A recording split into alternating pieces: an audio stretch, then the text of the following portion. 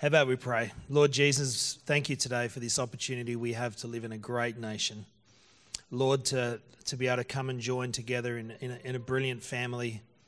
Lord, this day I pray that you would give us, a glimpse of what it is you have for us with our motivation, with our strength, with our call, where we're going, God. Lord, today let your glory abound. In Jesus' name, amen. So my message this morning is titled, Where is Your Motivation? That's a good question. Can I just say before I start, Yongbing, that was an incredible effort on the piano this morning. Thank you so much for coming down. I was reminded while you were playing today, I was reminded of Billy Joel, and he said, the piano, it sounds like a carnival, and that's just what I thought today it was like. So thanks very much for coming down. We really appreciate when you're down here. So the last couple of months I've heard a couple of messages that have disturbed me somewhat on a personal level. In a good way, in a motivating way perhaps. One was in the Sunshine Coast when Tracy and I had our holidays last month, and the other time was when we had the guy that was here 2 weeks ago, Mike Gore, down here a couple of weeks ago, and this guy, Dave Gilpin, who's from the UK, spoke about delight versus, do you know him? Delight versus demand. His basic message was if there is not a passion in our lives to serve God in the life of the local church, then simply don't do it. It is better for us to not serve God with a heart of demand rather than one of delight. Interesting thought, hey? The second one was when Mike Gore came to speak a couple of weeks ago, and he spoke, I was talking to Elise and Marcel before about this, he spoke passionately about faith and persecution being inseparable, but that wasn't what disturbed me. It was when he talked about ISIS. He said that ISIS drives people towards Jesus, and the iPhone draws people away from Jesus. And I found myself quite convicted at that point. I found it profound because I thought about my life, and, I'm the sort of person that in traffic will just about talk to Siri just to see how she's going, on the iPhone, because you're not allowed to touch it anymore. So I'll talk to Siri and say, hey, Siri, what's happening? My sister-in-law logged us into, in fact, my kids have been pinching my dad's Apple, those little Apple TVs. My kids have been pinching my dad's Apple TV to get Netflix in our house, so they bring it into our house and plug it into our TV. And, when you start watching a series on Netflix, if anyone's had this before, right towards the end it comes up with next episode will start in 15, 14, 13, 12. Well, I can't even find my remote to stop it, so the next one starts, and before you know it, instead of watching one show, you've watched 2 or 3, or in my case, a series. And I thought to myself, that's a drawing away. And I was feeling quite convicted, and I felt God speak to me over this last month. He's been speaking a lot to me about what's my motivation. So I thought, if he's speaking to me, I'm going to share it with you guys as well, because then we can all walk on this journey together. I found it profound, because Tracy and I, when we were first married, we were married 5 years before we got a television set. And I think now, I'm not going to get rid of my nice new fancy television set that I got for my birthday, but I think now about the time that we spend looking at television compared to, when we lived in Warrnambool, we used to go after church to get a steak sandwich and a bottle of apricot nectar and go sit down at Tower Hill and look over the waves and that sort of stuff. And I thought, when was the last time we actually just did that, Not enough. We used to do it every single Sunday after church. Now I know how to use Netflix. It's even worse. So I was thinking about 4 levels of motivation. I'm going to read a scripture, which is what I've sort of based my thinking around. I think this is yet to be a bit more developed, but 4 levels of motivation, I guess so. I hope so. I want to, and I must do. I guess so. I hope so. I want to, and I must do. Let's have a look at Luke chapter 8, if we've got that together. Turn your Bibles to that while I just have a quick drink.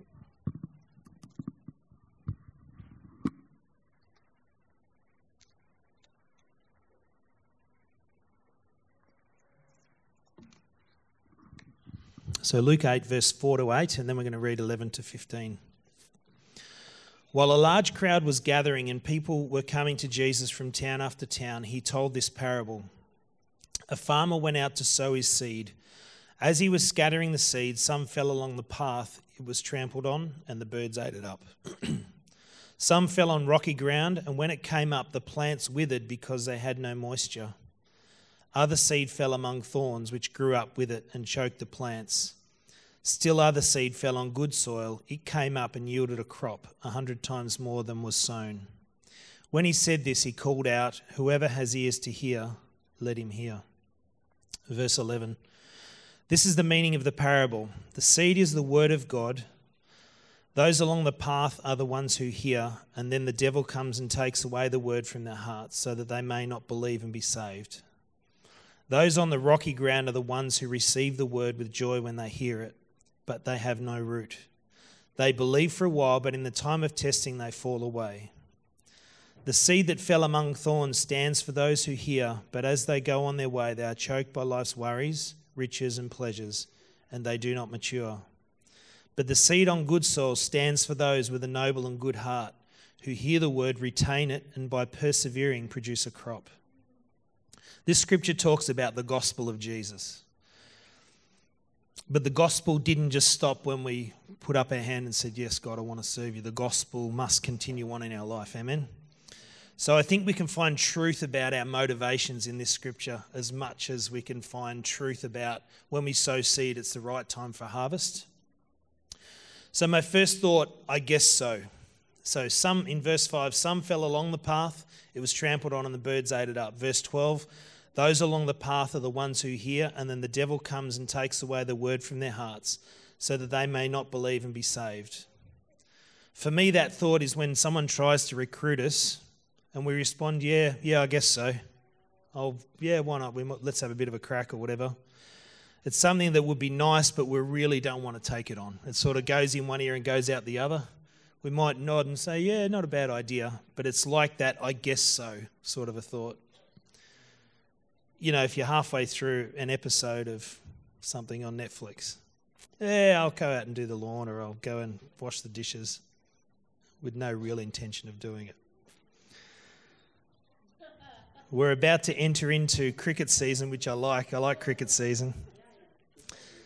It's a good time of the year. So thinking about backyard cricket, if the weather's good and everyone else is involved, then I might bring my can and sit in the outfield. Might. Let your yes be yes and your no be no. Maybe sometimes we should just say no.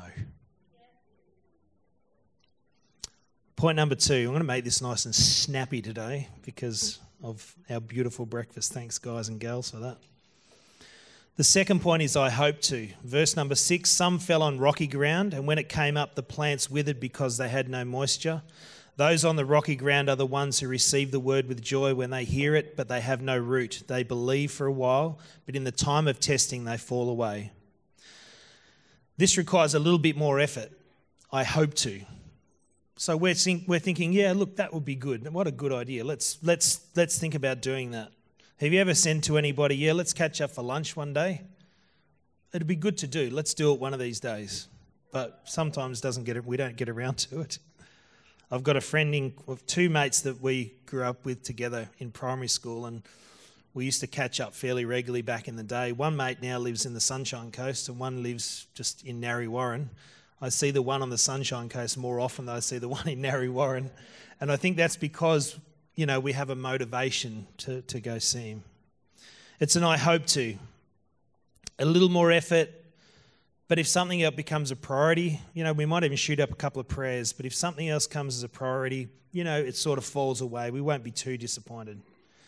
Backyard cricket, if everyone else wants to do it, let's do it. But without the buy-in of the crowd, so in other words, everyone else is not there, whatever. Here we're in a place where we genuinely hope to be involved and hope that the outcome happens. But when that favourite series pops up, or for other workaholics like me, things get busy at work, we don't set it as a high priority. The third point, I want to. Other seed fell among thorns, which grew up with it and choked the plants. The seed that fell among thorns stands for those who hear, but as they go on their way, they are choked by life's worries, riches and pleasures, and they do not mature. Here we genuinely want something to happen. We genuinely start working on it. We invest into it. We try at it. There's a little bit of doubt. Maybe there's a niggle in the back of our mind, but we want it to happen. But stuff happens in life, you know. Things just sort of consume us. It holds us back. I was thinking about a rich young ruler in the Bible. Turn with me to Mark chapter 10. This is what I'm thinking about. I want to. Mark 10 verse 17. I want to. Now Jesus counsels the rich young ruler is what it's titled in my Bible. It says, now as he was going out on the road, one came running. He really wanted to, hey?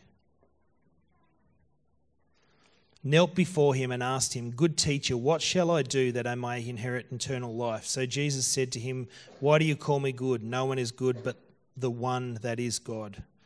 You know the commandments, do not commit adultery, do not murder, do not steal, do not bear false witness, do not defraud, honour your father and mother. And he answered and said to him, teacher, all these things I've kept from my youth. Then Jesus, looking at him, loved him. Isn't that amazing? Jesus looked at him and loved him, said, you know what, you're a good young guy. I like you. And he said to him, one thing you lack. Go your way, sell whatever you have and give to the poor, and you will have treasure in heaven, and come take up the cross and follow me. But the young man was sad at this word, and he went away sorrowful, for he had great possessions. Then Jesus looked around and said to his disciples, how hard is it for those who have riches to enter the kingdom of heaven, kingdom of God? And the disciples were astonished at his words, but Jesus answered again and said, children, how hard it is for those who trust in riches to enter the kingdom of God. It is easier for a camel to go through the eye of a needle than for a rich man to enter the kingdom of God. And they were greatly astonished, saying to themselves, who then can be saved? But Jesus looked at them and said, with men it is impossible, but not with God. For with God all things are possible. Amazing you get this sort of opportunity, hey, where this young guy runs to Jesus. And have you ever been like that? Here comes an opportunity, whether it be for, you know, something spiritual or something in the natural. There's an opportunity, so we run towards the opportunity. But then things just stop it. So my question this morning to us is, where's our motivation? What drives us? What is it that pushes us along? With men it's impossible, but with God all things are possible. So that leads us to the fourth point. I must do. I must. Verse 8, still other seed fell on good soil. It came up and yielded a crop 100 times more than was sown. But the seed on good soil stands for those with a noble and good heart who hear the word, retain it, and by persevering, how's that word? God, you have saved me for a purpose. Lord, don't let the stuff of this world hold me back. I persevere into pressing into you. When I pick up my talents and my abilities, God, use them and let them motivate me, not from a sense of duty or demand, but a sense of passion and desire. God, lead me on. Lead me on. How much easier is it to get a kid to clean their room when they know that Christmas ain't coming until that room's clean? Do you know what I mean? It's a good one. We didn't do that much, but we should have, love, because our kids' bedrooms are atrocious. But you know what I mean? When there's a motivation, or go back to the backyard cricket, everything's set. So when you're passionate about something, you've set everything up. Anyone remember getting the lawnmower out and mowing a strip in the backyard? You've got everything set. The wickets are out. The the ball's ready to go, you're getting around everybody and saying, hey, let's go play cricket. And despite if anyone came or not, you would play cricket by yourself if you had to. You'd get a stick and you'd just hit a ball, boom, boom, boom, boom, boom, boom, boom. One guy did that and his test score was 99.94. A passion, a motivation. Don Bradman, if you hadn't heard of him before. A passion, a motivation, bang, bang, bang, bang, bang, just constant. Got to do it, got to be in it. You know, just a note at this point, not everything is going to go our way. Things are going to come and things are going to go and the stuff of life is going to hit us. But inside of us, there's a want, there's an urgency, there's a consuming passion for something to come to pass. Where's your motivation? What's it driven by? When we serve in the house, are we doing it from a grumbling attitude? Well, Jesus talks a lot about giving, doesn't he? When we're giving, do we do that from a heart of joy or from a heart of demand? Makes you wonder, hey, what are we doing this for? What are we doing this for? What are we willing to give or give up to be in this level of motivation and faith?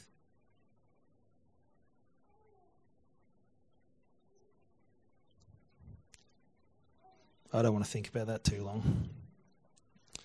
It's not possible for us to necessarily be in the I must do motivation level all the time. Do you know what I mean? It's not possible to be living on the edge, going 1,000 miles an hour. My experience anyway. But it is possible to always have that desire, God, I want to serve you. Jesus, I want to serve you. I want to live my life according to your DNA, your plan that you've put on the inside of me. Jesus, let this life that I'm involved in, let me do it with a heart of desire, never feeling like I have to. I question if there's ever an instance in our faith walk where we should be serving God from demand, where we think, you know, the old voice in your head that says, oh, you've got to do that, rather than, Jesus, I'm just so happy to help out, be a part of this. Because I know I've done things in both, and I know which one brings life and which one brings death. So for some of us, it'll be, what am I willing to pick up? And for others, it'll be, what am I willing to just put down for a moment? Does that mean, you know, we don't want to do stuff? Not necessarily. What it means is go back, find Jesus, look for him. What's the passion within your heart? And then I don't know, gather people around you. It's not healthy to put imbalanced sense of duty around our life. It's not good for us. But if we can lift and rise in our desire for God, then I think that'll lead us to a place of passion, love. Does it mean if things get hard, or if we don't like it, or if we do the new thing where we get offended, we just don't do it? Not according to Jesus' example, Peter's example, and Paul's example. At any time, those three could have just said, mate, this is ridiculous. I'm going back to Netflix.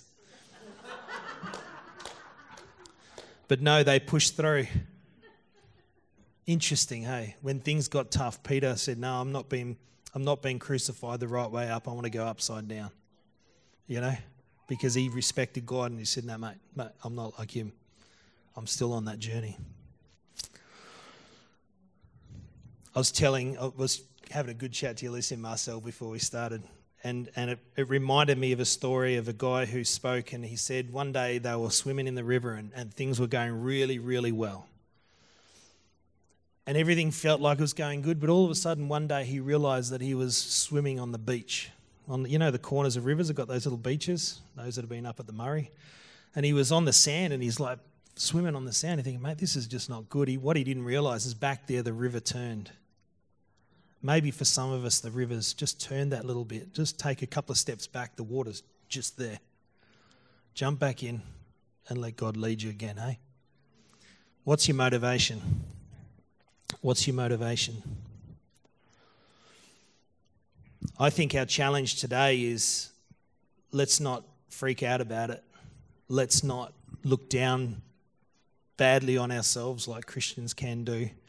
But let's be encouraged to say, you know what, Jesus, lead me again.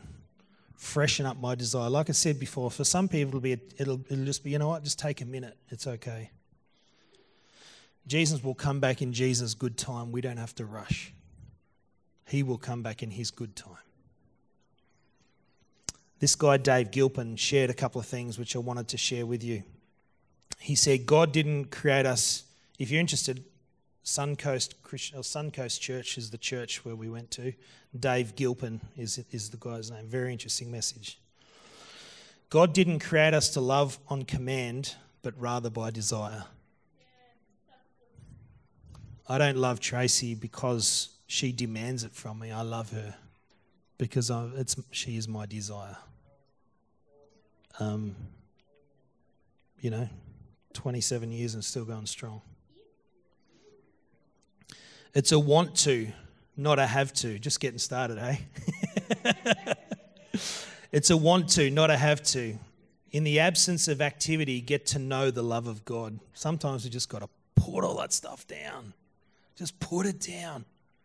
Stop and let God wash over you again. God loves you for who you are, not what you do. Hear that, Pentecostal Christians, charismatic Christians? God loves you for who you are, not how many hours a day you pray, not if you pray in tongues or don't, not if you've studied, 14 years worth of Bible college. God loves you for who you are, not what you do. He cannot love you more or less than who you are right now. He can't. He loves you. Get back to your first love. Remember that song, I'm coming back to the heart of worship? I'm coming back to the heart of worship, and it's all about you. It's all about you, Jesus. Remember that one? I should do that, next month. Roll over.